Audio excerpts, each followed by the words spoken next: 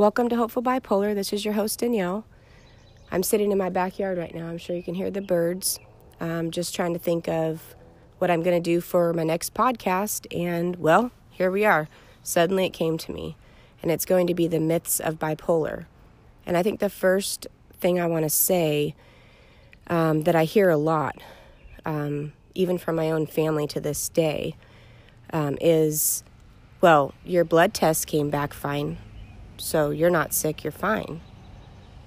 And, it's really hard to kind of, compete with that, to come up with an answer. I mean, it really is. It's not like I'm going to pull my brain out and say, well, don't you see the chemical imbalance? Don't you see that, I have an illness? I mean, they're not going to understand that.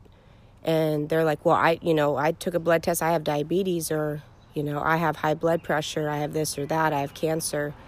I mean, that's great that blood work can show some illnesses, but that doesn't mean that our illness isn't real. And, I understand that it's frustrating, and so I felt like I should really talk about that because, it's hard when people can't see what's going on inside your mind. And just the other day I had a conversation with a family member, and they're saying, well, I can do anything. I can, anything's possible. And they're the ones with the problems, the health issues. They're got heart issues, this and that. So there shouldn't be anything that stands in my way of doing what I want. And I wanted to scream, really. I wanted to say, have you seen me like numerous times just at the grocery store where I had a, grocery cart full of groceries and had a panic attack where I felt like I was going to die, like I was having a heart attack, and had to leave all my groceries there right then. I had to get out of there. Or the times when I was just not well. I couldn't leave the house at all. It wasn't because I wanted to be there. It wasn't because I didn't want to leave the house. It wasn't because I don't want a life. It's like my mind is sometimes a different entity. It really is. And if mental illness isn't real, then why are millions of people suffering and not living to their, potential and just not being able to do the things that they want to do? I'm sorry, but yeah, I know there's some people who are just sad or not motivated and they just, okay, but mental illness is real. We don't make this stuff up. I mean, who would want to have a life that, you have demons and manic episodes, depressive episodes, anxiety, depression? I mean, this isn't a joke. Who would be proud of like even lying about it? Like, oh, I just don't want to work, or I don't want to do this, or I don't want to do that, and just make it up. I mean, it doesn't make sense to me. And it's sad that people aren't open-minded about different illnesses. I don't know about autism or a lot of other things, or Down syndrome or certain things, but it doesn't mean that I'm just going to judge them or not believe in what they have. Yes, most illnesses, you can see it on the outside. It's obvious. So then, you get a little grace from people. It's like, oh, okay, well, she didn't, do this, or he didn't do this because of the illness. But with us, it's like we look normal. We look just like regular people, and it's so frustrating to try to explain that we're sick when we're sick, and then when we do good, it's like, see, well, you weren't sick.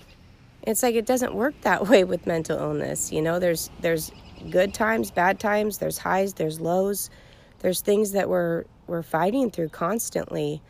And it gets difficult when people are comparing mental illness with other illnesses that are proven with blood tests, blood work, x-rays, things like that. I'm not in a wheelchair. I do look perfectly capable, and most of the time I am, luckily after years of work and medications and things like that, but sometimes I'm still struggling really hard.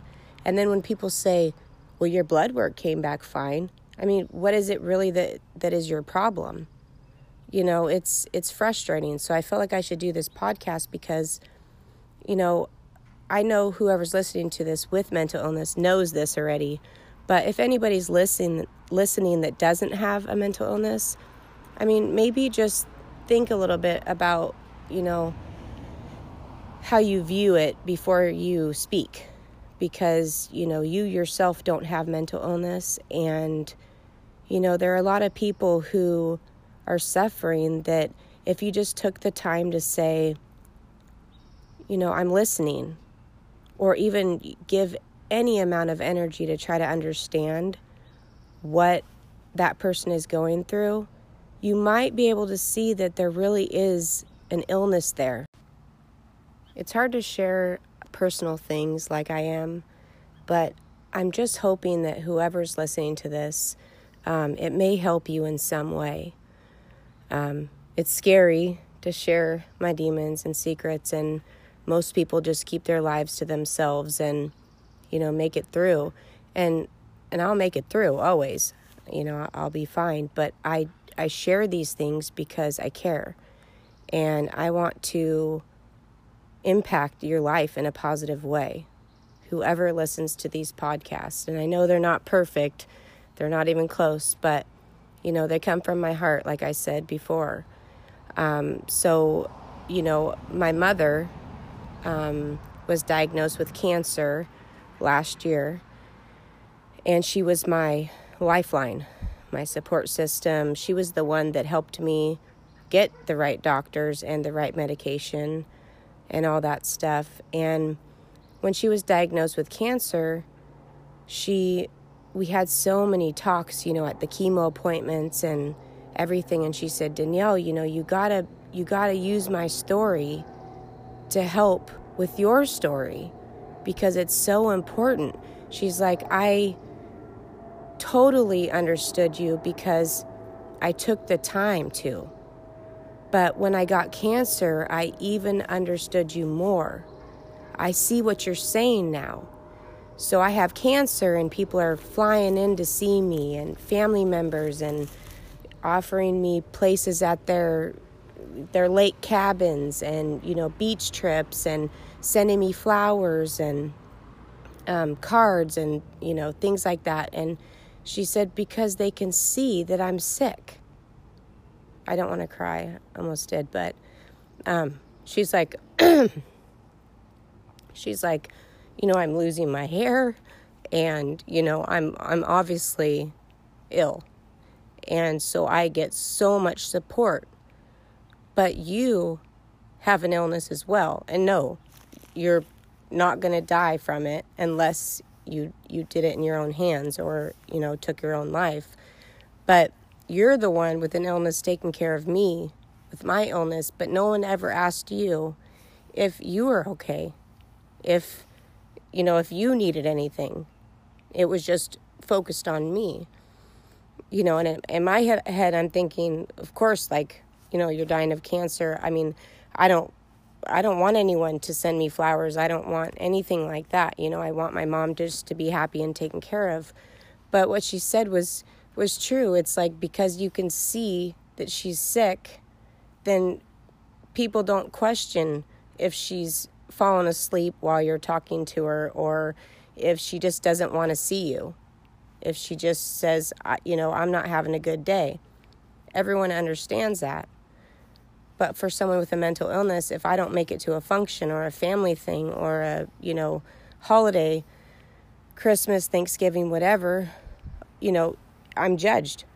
Oh, well, Danielle's selfish. She doesn't even want to come see the family, or, you know, she doesn't want to be a part of everything. But no one ever says, oh, I understand.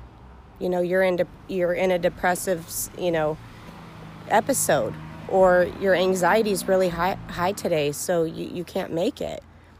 I mean, nobody ever says anything like that. It's just like, you have to basically be a normal, functioning, healthy person because you look healthy.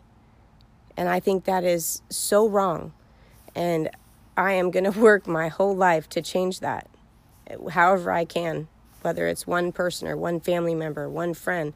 I'm going to tell my story and I'm going to say it like it is, because that's not fair. And then you always feel defeated. You always feel like you're not enough. You always feel like you're just never going to make it. You're never going to be loved. And that's not fair.